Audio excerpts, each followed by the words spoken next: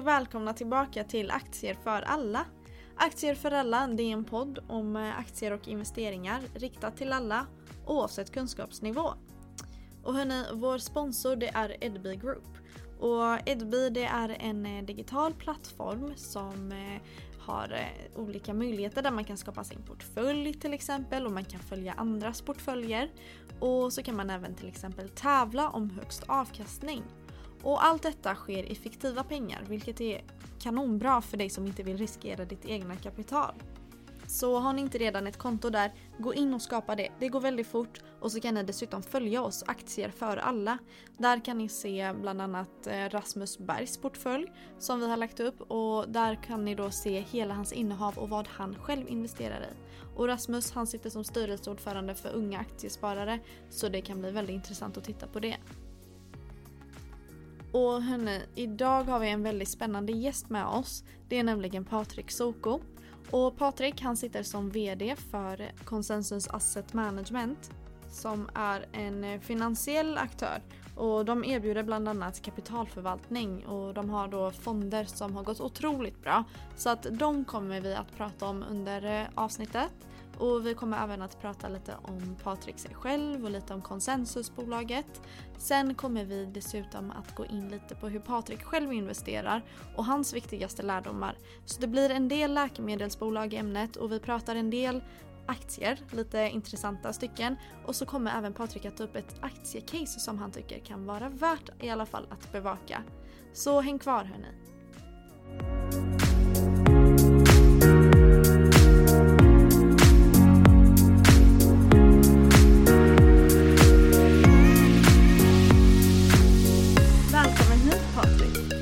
Tack, hej. Hej, vad roligt att du är här. Jättekul att få ha dig.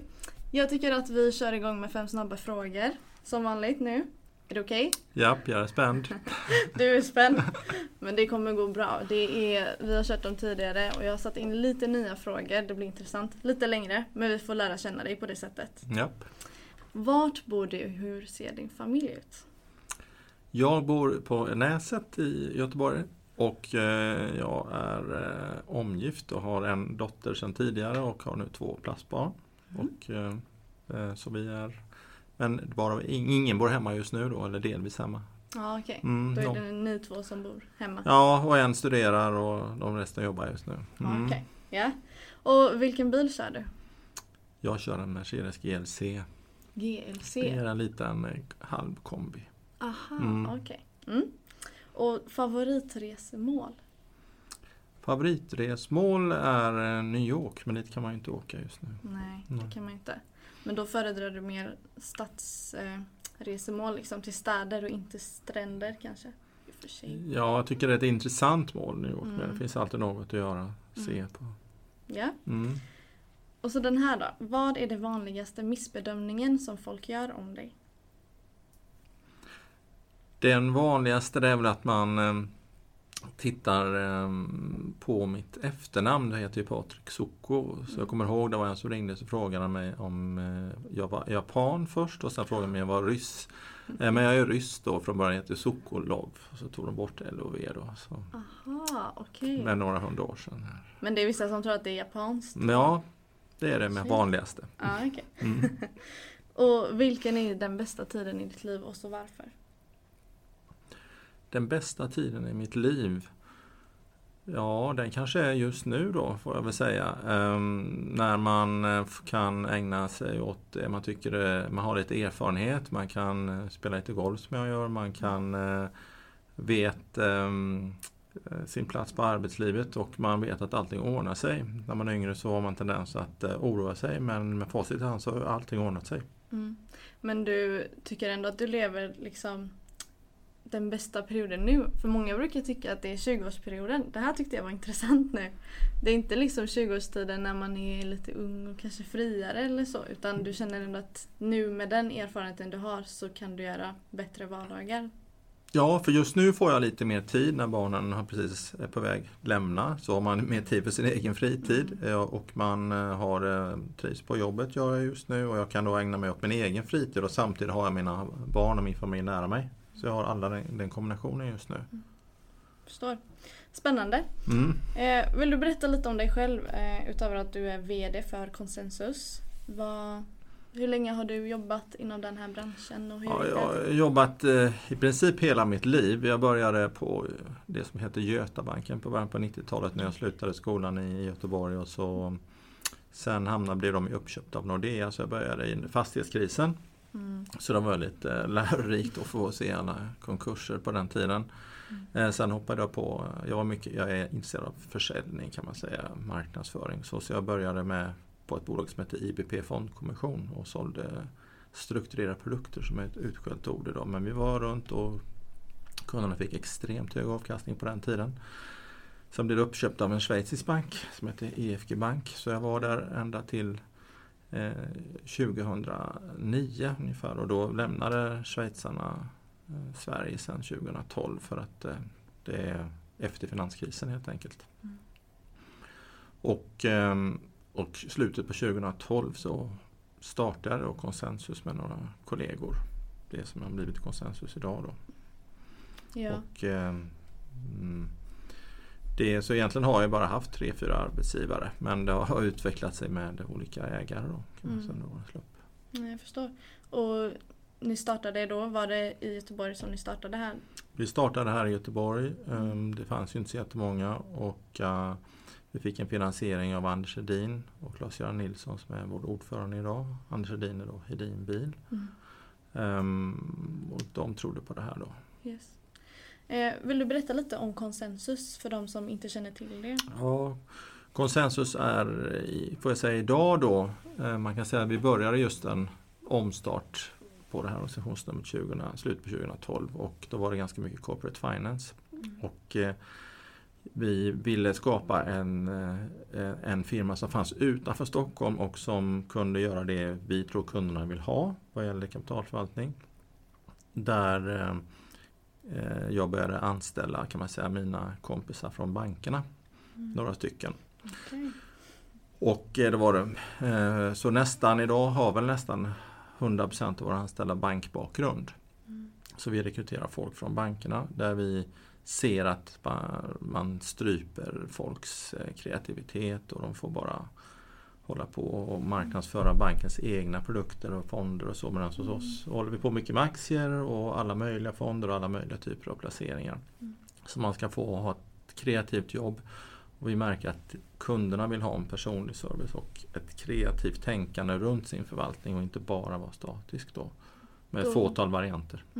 Då är det en oberoende rådgivning som ni Nej, eller oberoende är det väldigt få som får kalla sig. Så länge man tar betalt för någonting som är ju beroende av utfallet, och vi tar typ aktiekotage, och då kan man kalla sig oberoende, plus att vi har då också 4 egna fonder som vi då har. Vi är inget fondbolag utan de finns på ett fondhotell, men vi förvaltar våra 4 egna fonder. Så att då är vi beroende av när folk köper våra fondrätter, då har vi ju extra intäkter.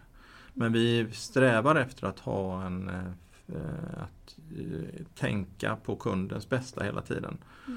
Så vi är aktiva förvaltare, som vi säger. Vill vi inte köpa en bankaktie så köper vi inga bankaktier. Och vi har inget syfte att följa index. Det kan man göra på ett annat sätt. Det är inte därför man kommer till oss, utan man kommer till oss för vår andra kunskap och våga sticka ut från index. Jag förstår. Och ni har ju fonder, ni är ju börsnoterade också. Ja, just det. Vi finns på Spotlight Stock Market, och vi har ungefär, det har ökat ett par tusen aktieägare.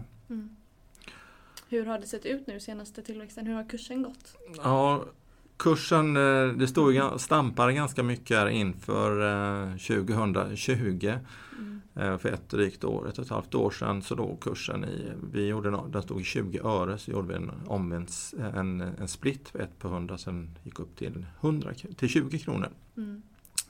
Och sen hade vi ju ett väldigt, väldigt bra år förra året med fantastiska förvaltningsresultat, och vilket gjorde våra intäkter sköt i höjden, så aktiekursen gick ifrån 20 kronor upp till ungefär 105 som högst. Ja. Står det runt 80 idag. Så det är ändå en otrolig utveckling på kursen. Men vi har stort eget kapital, och det var ju motiverat med de stora vinsterna vi har gjort förra året och även i år då. Ja, ni presenterade en väldigt stark kvartalsrapport. Första kvartalet nu 2021. Och det berodde på, är det främst era fonder som bidrar med de här resultaten? Ja, de stora intäkterna kommer från, när vi har ju en sån modell att våra fonder har en komponent med rörliga intäkter och över sitt benchmark. Så de måste hela tiden slå nya rekord, men om de gör det så får vi stora intäkter. Och det hade vi under första kvartalet. Men samtidigt så har vi ett inflöde av nya kunder. Vi har ungefär nästan 2 miljarder per år, eller 150-200 miljoner i månaden får vi i nya kundpengar. Och de tar lite tid innan man får några stora intäkter på, men man får ett förvaltningsarvode, lite aktiecourtage, så då bygger man en stabilare bas. Men samtidigt så anställer vi också folk och då kostar de pengar, men det är det som bygger en trappa uppåt. Ja. Så vi har ju passerat nu då, som vi skrev då, 10 miljarder i förvaltat kapital, och vi hade för 6 år sedan 200 miljoner. Oj, ja. Vilken tillväxt där. Så det är en ganska stark tillväxt för så litet företag, för vi är 32 anställda nu och kommer att vara 35 när vi kommer till hösten här. Nej, det är inte jättemånga egentligen. Nej. Man tänker på det sättet. Och ni finns bara i Sverige? Vi finns bara i Sverige. Vi har faktiskt sökt om att sälja vår småbolagsfond i Norge. Vi väntar på svar från Finansinspektionen. Och det är intressant, för det vill jag komma fram till. För ni har era fonder, om du vill berätta lite kort om framförallt småbolagsfonder som har gått väldigt bra. Och så har man fått höra nu att ni vill börja sälja fonden i Norge. Eller att det ska marknadsföras i Norge i alla fall. Ja. Men vill du först berätta lite om fonderna? Ja, vi har 4 stycken olika fonder med lite olika inriktning då. Om vi börjar då med den försiktiga fonden som heter Consensus Lighthouse. Det är en specialfond, och specialfond innebär att man kan ha friare handlingsutrymme. Det är en fond där vi siktar på att generera 4-8% om året ungefär i avkastning. Det betyder att vi har ganska mycket räntebärande värdepapper i den. Liknar en blandfond. Och sen just nu har vi kanske runt 30% aktier, 50% räntebärande, och sen har vi lite alternativa investeringar. Men den har ett mandat att den kan gå ner till 0% aktier om vi skulle tycka att börsen viker mycket. Så den har ett uppdrag att med bevara kundernas pengar och försöka nå ändå en hygglig avkastning. Lite lågrisk. Lågrisk, för att vara oss är det lågrisk, men för en del kan det fortfarande vara lite högrisk. Men liknar med en blandfond. Sen har vi en globalfond som är som ordet säger en global fond som vi handlar med i hela världen då, med mest amerikanska aktier kanske då, och en del europeiska också. Men inte något indextänk, utan den ska vara som den är. Sen har vi våran Sverigefond då, Consensus Sverige, som är som kan innehålla ungefär 50% stora bolag och ungefär 50% lite mindre bolag då. Så det ska vara ett komplement. Och både Globalfonden och Sverigefonden och Lighthouse har ett hållbart tänk också i sin förvaltning. Så där utlämnar vi spelbolag och gamingbolag och tobak och vapen och sånt. Utan där screenar vi bolagen och handlar på det sättet. Men är det inkluderat i den sista fonden där då, som inte har hållbarhetstänk? Precis, och Consensus småbolag har inte haft hållbarhetstänk tidigare, utan där har vi haft en del gamingbolag. Nu har ju det minskat, så att men det är fortfarande kvar Evolution Gaming exempelvis i den då. Men vi har reducerat den. Men vi har ansett att än så länge tycker vi att det varit så mycket värde att hämta i de här sektorerna, så att vi kommer rätt som var fasa ut oss därifrån. Men det bestämmer vår förvaltare då. Jag förstår. Och småbolagsfonden samt Sverigefonden, sa du. Sverigefonden hade i alla fall gått väldigt bra, men den hade vunnit något pris, eller hur såg det ut? Ja, Sverigefonden är ju så här, den har för kort historik. Den är 2,5 år, man måste ha 3 år för att komma med på de här listorna. Men förra året så hade den högsta avkastning bland ungefär 200 Sverigefonder. Den hade 51% avkastning, och så den var ju faktiskt etta i sin kategori, man hade bara isolerat den. Men småbolagsfonden, som är vår största fond, den får man säga, fick ju ett helt otroligt år med 94% avkastning och det är helt otroligt. Den var väl någonstans 20% bättre än 2:an. Ja, det är ju helt otroligt. Den vann ju Nordenfonden, årets bästa Nordenfond. Den har vunnit typ alla kategorier. Ja. Men 94% är ju helt otroligt. Ja, det är när man tänker tillbaka också när vi 2020, för när man gick in i mars här så var det ganska stora fall på börsen och pandemin kom och jag satt själv och tänkte det har ju varit en del smällar de sista 20 åren med ganska stor regelbundenhet, finanskriser och fastighetskriser och IT-bubblor. Så tänkte man om det här kanske något ändå allvarligare gick jag och tänkte att det här är det som kommer att få världen att gå under, men det blev lite igen det omvända. Motsatt effekt istället. Och så satsade vi väldigt mycket på ny teknologi då. Alltså mycket bolag som höll på med det. Men är det beror på, tror du? Varför gick det så bra jämfört med de andra kriserna? Nej, det beror på att det ändrade sig hela beteendet. Alla blev ju vana att plötsligt sitta hemma och skypa och vara med på Zoom-möten och behövde mer fiber, behövde mer allt som hade med e-handel, allt som hade med e-handel att göra. Alla sektorer blev plötsligt mycket mer digitala och då var Anders Wik som är vår förvaltare väldigt tidigt på den pucken och investera i alla de här tillväxtbolagen. Allt från Storytel via och Hexatronic som varit ett fantastiskt utveckling. Då gick ni in i de här bolagen i samband med pandemin? Ja, vi hade haft dem innan men de liksom blommade ut. Jag fattar. Och sen när man lyckas som förvaltare får man lite mer frågor också att vara med på börsintroduktion. Det är fler bolag som gärna vill ha med dig som förvaltare. Så vi var ju med på några framgångsrika där också. Men även sådana som har bommat. Som Ridley exempelvis har ju gått ner på efter sin börsintroduktion. Som är tidningsprenumerationer på nätet som man kanske trodde skulle kunna ta sig. Men det gäller att vara lönsam också och det är ett av våra kriterier normalt sett. Ett bolag det ska vara hög lönsamhet för att vara med och följa dem. Ja, absolut. Och är det någon speciell aktie? Hur ser det fördelning ut liksom i fonden? Är det någon speciell aktie som bidrog väldigt mycket till den här uppsidan? Ja, eller är det lite den av allt? Nej, det är ju så att det är också en specialfond. Det är nyckeln här så den kan ju ha upp till 15% i ett bolag och så har vi begränsningar lite grann i storlek på bolagen i de här villkoren då. Men ett bolag är Evolution Gaming som gick jättestarkt. Förra året Storytel gick ju jättebra. Hexatronic gick jättebra. Swedencare gick jättebra, djursjukhus. Så det var ganska många bolag som bidrog i den här portföljen då. Men vi har ju 6-7-8 tunga innehav då som vi ofta ligger på länge i fonderna. Det är inte så att vi sitter och handlar daytrader på något sätt utan det är lite grann omvända. När vi hittar ett företag så är det ett antal kriterier. Det ska vara liksom aktieägarvänligt. Det ska vara och det menar vi med att det är en vd som bryr sig om aktieägarna som gärna har ett stort eget innehav. Att det finns kanske en grundarfamilj eller grundare med som sitter kvar med mycket ägande. För de bolagen där ledning och har väldigt lite aktier så det är sällan de bolagen presterar bra på börsen för de har en annan agenda än att tjäna pengar åt aktieägarna. Och sen hitta de sektorerna som blommar ut. Som växer. Och man ska förstå produkten också. Hur ska det här företag kunna växa? Vad är det för produkt de har? Förstår jag vad de gör? Och nu nyligen så har ni investerat i doktor.se va? Hade ni investerat i? Vi har 2 läkemedelsgrejer på gång. Ja. Är det lite också det här att det är digitalt och att ni tror på det nu med teknologin? Vill du berätta lite? Och även Babylon då. Det har att göra med att det är samma sak där. Än vi tror på att det ska komma ut.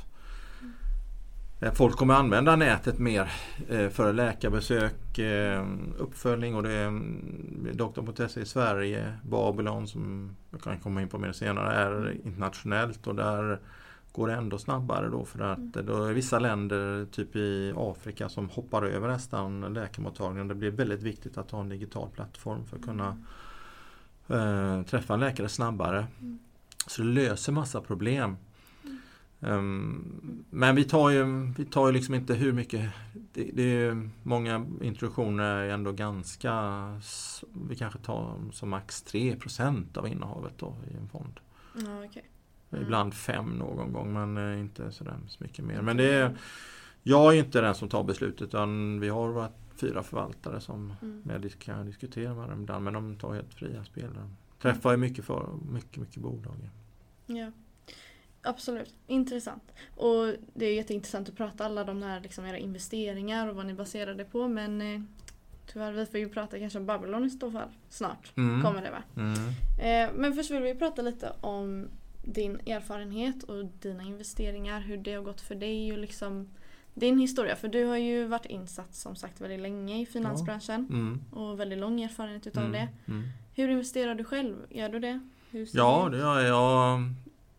Köper precis bara aktier i olika delar, men det jag tycker man har lärt sig under de här åren, det är att jag har lärt mig undvika vissa sektorer. Nu kommer en del bli sura när man säger det, men där det har utvecklat sig för mycket till vinna eller försvinna, och dit hör då kan man säga nya läkemedelsbolag som jag personligen är väldigt försiktig med. För att antingen blir ju ett läkemedel godkänt och får säljas på marknaden, eller så blir det inte godkänt. Och blir det inte godkänt så går det ju i princip ner till 0 i värde. Och det finns väldigt många läkemedel som försöker, men det har blivit väldigt dyrt att ta fram ett läkemedel. Och det gör att det är ganska få, om man tittar på, som verkligen lyckas. Men de är ju väldigt uthålliga och tar in pengar. För en forskare är ju alltid optimist. Jag har ju träffat många. Och de är ju alltid optimist om såklart att de har ett läkemedel som är bättre än det som finns. Men även om man lyckas ett läkemedel, så ska man sedan få ut det i marknaden om man får ett godkännande. Och då finns det något som heter konkurrenter. Vilket gör att många sen stöter på patrull, och sen så kommer indierna in och kopierar dig också, så för att sitta i patenttvister där eller med folk som har gjort kopior. Är det indierna som gör det så? Ja, det finns en del fabrik i Indien och Kina. Men det är ganska vanligt faktiskt. Ja, men jag tror att många kan hålla med just det där med läkemedelsbolag eller inte. Men är det, alltså även om man är insatt i läkemedelsbolag och kanske känner att man kan den branschen helt, tror du att det kan vara annorlunda då liksom? Eller det behöver inte vara branschen, men det kanske är någon speciell forskning, något speciellt läkemedel. Det vanligaste är ju så här, men det är ju så här att om du har rätt läkemedel, då kan du bli ofantligt rik. Så enkelt är det. Det är många svenskar som blev jätterika på när AstraZeneca kom fram. Det var, och sen kom Ericsson. Det var oerhört många. Så att man får se det så att, och jag tror att det är det som skapar intresset runt läkemedelsbolag. För hittar du rätt nyckel, så kan ju den här lilla investeringen bli värd jättemycket. Man måste ha lång horisont, och man måste, för det tar alltid mycket längre tid än vad man tror, och man måste kunna tåla att förlora i princip alla sina investeringar, spara pengar på den aktien. Så därför undviker jag läkemedel. Sen har jag börjat jag har en liten egen regel att inte ha mer än 10% i ett bolag. Försöker hålla mig till den regeln. 10% av mitt kapital ungefär taket går på en aktie. Så att jag betyder att jag måste ha i alla fall 10 aktier. Det är det minsta antalet det blir då ju. Ja, det blir det minsta antalet det blir. Och varför det? Har du någon erfarenhet kring hur det... Nej, det blir det återigen då för att även det bästa bolaget som du kan äga, så börjar det gå dåligt. Det är alltså glädjen av att någonting går upp går inte är lägre än den förlusten du kan åka på då. Det slår till hårdare. Det går väldigt snabbt. Det är ju så att en uppgång går i trappsteg under många år. En nedgång går som en hiss på oerhört kort tid. Så man hinner sällan reagera, och man tror inte att en aktie kan gå ner så mycket som det kan göra. Och det beror ju på en erfarenhet. Jag minns själv när jag var i din ålder, ska jag säga, när jag började min karriär, så köpte jag Ericsson 2000 en option för första gången. Så jag satsade några 1000 kronor bara då när jag jobbade, och då gick Ericsson jättemycket upp. Så jag minns där, och så hade den här lilla investeringen på ett par tusen, jag tror den var värd 150 000. Och så var detta i mars 2000 om jag minns rätt, och där hade lösen i juni. Och då tänkte man det kanske kan gå ner lite grann, för kursen hade gått upp jättemycket. Men det slutade med att jag fick 7000 kronor eller någonting för den där. Alltså allting försvann. För Ericsson dök under den här perioden. Ja. Och då gick det så våldsamt fort. Och då tänker man, så dåligt kan det inte gå. Jo, det kunde det. Och lite till. Och lite till. Och lite till. Ja, men hur mycket hade du satt in från början? Nej, bara 3. Nej, men jag tappade en stor vinst. Jag förlorade inte så mycket, men jag tappade en stor vinst. Den största jag haft i procent någonsin. Men den försvann. Den försvann helt. Det var för bra för att vara sant. Ja. Och det är så ont liksom att det inte blev någon hemvinsttagning där liksom. För att nej, alltså man kan, och jag har även varit med om, man får ju lära sig. Jag var ju blev ju uppköpt av en schweizisk bank som heter EFG Bank som fanns på Schweizbörsen, och då fick vi som jobbade del av aktier även där. Och då kom även där finanskrisen 2008, och då kan jag säga då gick den bankens aktier ner 95%. Så 95%? Ja, 95%. Och den gick från 40 schweizerfranc ner till 3 ungefär som lägst. Och nu står det fortfarande runt 6-7. Ja, än idag. Ja, så att det kan, det där easy come, easy go, det gäller verkligen. Och när man har gjort sådana här saker och sett även på läkemedelsbolag, jag har varit med några gånger, varit investerad i flera läkemedelsbolag och även i forskningsstiftelser, och när man ser hur enkelt pengarna försvinner så blir man blir lite försiktigare. Jag är inte försiktig på något sätt, men jag lär mig att inte ta för stora risker med för mycket kapital. För då blir det inte aktieförvaltning, utan då blir det någon annan form av spekulation. Jag fattar. Men du tycker ändå att du tar liksom höga risker överlag i dina investeringar? Jag köper ju aktier för jag tror på börsen över lång sikt. Och men jag köper ganska sällan aktier på de allra minsta listorna, det gör jag inte. Jag ser till att det finns en viss likviditet i aktien, och det är klart att om det finns så många som jag tittar här och ett börsvärde på 50 miljoner kronor. Det är klart att små kursrörelser blir mycket i procent, men det är inte så lätt om du har om du har 10 000 kronor, 20 000 kronor, 30 000 kronor till sist kan du inte sälja. Nej. Även i mindre bolag, för det finns ingen köpare. Så det blir lite för litet kanske. Det blir lite för litet, så man kan alltid, det är många, man stöter på folk när jag köper diversifiera, men säger de, jag köper 10 sådana små bolag. Ja. Har man riktigt otur så är alla 10 dåliga ju. Och hur ser det ut då i din portfölj, om vi får veta vilken aktie som utgör ditt största innehav?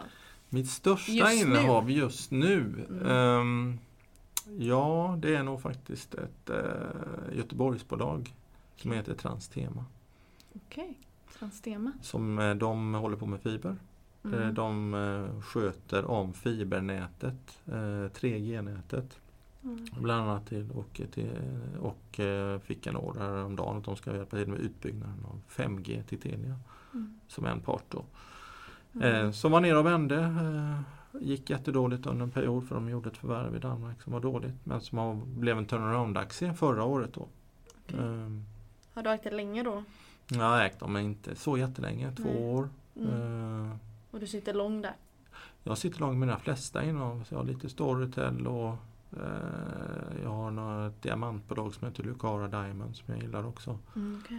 Som sitter och ska sälja ut de 3 största diamanterna i världen som de sitter på. Familjen Lundin är en familj i Sverige. De har många intressanta investeringar. Jag brukar ibland följa vad de gör. Jag gillar deras. Det har visat sig över lång tid att det är bra att följa med dem i deras fotspår lite grann. Om man tittar lite på historiken där. Ja, jag fattar. Men då kör du liksom långa investeringar. Brukar du ändå titta på intressanta liksom case som är lite kortare sikt och investera där? Eller hur ser det ut? Ja, vi har ju när jag som anställd i värdepappersbolag så får jag får sälja med förlust när jag vill, men vinster måste alltid hålla minst 1 månad. Så jag tittar ju aldrig på liksom så korta case, det gör jag inte, utan tiden går i och för sig ganska fort. Så jag har nog mina aktier ganska länge, kanske för länge ibland. Men det är lite grann så, jag vill också svårt där att om man inte har rätt direkt, man vill gärna vänta på att det ska komma. Ja, det blir lite envis. Ja, lite envis är det. Och sen vet jag att ibland så kommer det. Men jag har ganska så många aktier just nu faktiskt. Kanske lite för många skulle jag tycka. Men Hur många är det då? Ja, det är nog 20 i alla fall. Ja, okej. Och Patrik, har du något liksom intressant aktiecase som ni på Konsensus eller någon av fondförvaltarna tittar på? Eller som du tittar på? Ja, nu har ju, man följer börsen sista 2 månader nästan har det varit fram och tillbaka. Ett konstant fram och tillbaka. Zigzag och ena skunden ska det vara tillväxtaktier, nästa skund ska det vara den gamla ekonomin och banker och verkstadsbolag. Men de har kommit upp och ner. Men jag har det här som vi tycker, om man tänker sig ett case kanske ett kvartal, ett halvår framåt, som är VNV Global. Och det är just ett gammalt familjelundinbolag. Och varför det är ganska bra att investera i ett sånt, för det är ett investmentbolag som investerar i, kan man säga, nya områden. De har 2 bolag som heter VNV Global och som heter VEF. Som är bara en avknoppning på VNV. VEF håller på med min sektor, nya finansiella bolag. Också intressant. Men VNV investmentbolag har bland annat Hemnet. Får vi se om de kommer sälja eller inte nu när Hemnet är på börsen. Det var bara 3% av portföljen. De har något som heter BlaBlaCars som blev en stor samåkningstjänst i Frankrike. Men som såklart fick lite problem under pandemin, men som troligtvis kommer komma tillbaka om det börjar lätta. Hur fick de göra? Fick de stänga ner eller blev det bara så? Nej, jag vet faktiskt inte exakt vad som hände där med dem då. De äger, sen är de med på Voi. Det är 8-9% av portföljen. Ganska mycket. Det har varit tappat, står det i Sverige på några städer, men Voi, alltså man får tänka på att globalt finns det väldigt många städer som skulle kunna ha en Voi åkandes omkring. Ja, definitivt. Det tycker jag själv. Använder du Voi? Vet du vad? Jag har inte kört Voi någon gång. Alltså. Jag har sagt och tänkt där om dagen, jag måste göra det. Det finns inga de går inte ut i näset, så jag måste åka från kanske jobbet och från Mölndal till stan. Ja, från Mölndal hit nu hade du kunnat ta en Voi. Ja, hade jag kunnat. Ja, jag får göra det om det finns inga utanför mitt jobb bara. Ja, men det är jättefantastiskt att kunna få köra en sån. Jag tror många, vad jag känner liksom och vad folk tycker liksom, så är det ju en fantastisk liksom en ny grej här i alla fall i Sverige. Så men det är fortfarande uppbyggnadsskede innan de tjänar pengar på de här vojarna. Så de håller på att ska expandera i fler länder. Men deras största innehav då, som är 30% av det här investmentbolaget, heter Babylon. Okej. Ja, och Babylon är, kan man säga, doktor.se. Fast det är på global basis. De är stora i USA, de tecknar upp sig mot sjukhus som de vill ha... där man ska kunna, de stöttar sjukhusen med digital rådgivning då, hälsa. De är i England, de är i Afrika. Och det bolaget har de lanserat en SPAC för. Alltså ett bolag som ska ta dem till börsen, och då har de sagt att det ska ske. De har inte sagt när, men vi tror att det ska ske någonstans i slut på juli, början på augusti. Vet man vilket SPAC-bolag det är? Ja, det heter Alkuri. Och det kan man handla på börsen, och det kostar ungefär strax under $10. Brukar de ligga där? En SPAC, ja, den ligger där på, man får tillbaka pengarna om det blir ett nej då, med under godkännande nu då. Och så har de tagit in nya pengar då via den här SPACen, så de kan expandera vidare. Och sen har VNV gått ut idag eller igår eller i fredags här och sa att de skulle börja återköpa aktier för ganska mycket pengar. Och de ser ut som att de brukar göra så att då och då de här Lundinbolagen, att de delar ut pengar till aktieägarna, så får de sålt då Hemnet, får de sålt Babylon, så kanske de har 30-40-50% i kassan plötsligt. Och då kommer de nog åka upp i värdering. Vi tror att Babylon kan vara en bra affär. Den är ganska lågt värderad kontra sina konkurrenter. Och utnyttjar den marknader som konkurrenterna inte gör, eller finns det ändå konkurrenter på de här marknaderna? Det finns konkurrenter, men de är ganska stora de här, eller Babylon omsätter de väl någon miljard bara, eller ska upp till 2 miljarder på inom ett år. Väldigt, väldigt snabb tillväxt. För de har just kontrakterat amerikanska sjukhus. Men marknaden är så stor i många länder, och för Sverige, man tänker bara på Sverige med att Sverige är så digitalt, men det är inte så överallt. Det är därför det är så intressant att äga sådana saker, och vi har ägt typ Hexatronic i många år också, som är också ett Göteborgsbolag. som installerar fiber då. Och där är ju Tyskland och England och många länder, ligger ju så långt efter med fiber och de har kommit på, och så ser de det i pandemin att det räcker långt ifrån till, så då tar de bara en skärva av den här marknaden, så blir de här bolagen väldigt, väldigt stora. Jag förstår. Och för att komma åt liksom Babylon just nu för dig då, det är ju att handla VNV Global egentligen. Ja, man kan ta en VNV Global, får man bredare portfölj, eller så köper man den här spacken då som heter Alcuri. Men då får man då vänta en månad och se vad den tar vägen inför den här börsintroduktionen. Hoppas att den blir av. Men vill man ha en lite bredare portfölj, därför är det alltid bra med investmentbolag, då kan man köpa VNV Global, tycker jag. Brukar du kolla vem som är förvaltaren eller vem som driver den här, eller som är bakom liksom investmentbolagen? Eller tittar du mest på innehaven och vilka bolag de verkar? Både och. Vi träffar vdn, ibland är vi med på olika conference calls som de har då, eller de förklarar vad de ska göra. Men har man följt typ vissa Lundin-familjer som jag har följt så många år, så blir man intresserad av vad man håller på med. De var tidigt i Östeuropa. De hittar de här nya, det som jag gillar med det här, de investerar i nya företag, det som ska komma, och sen gäller det att hitta dem och attrahera det kapitalet då. Sen har det ju blivit en uppsjö av olika bolag som ska göra samma sak då. Så konkurrensen har ökat, men de är lite i udda marknader också. Så de kan ju börja på lite udda marknader och sen tar de till de stora marknaderna.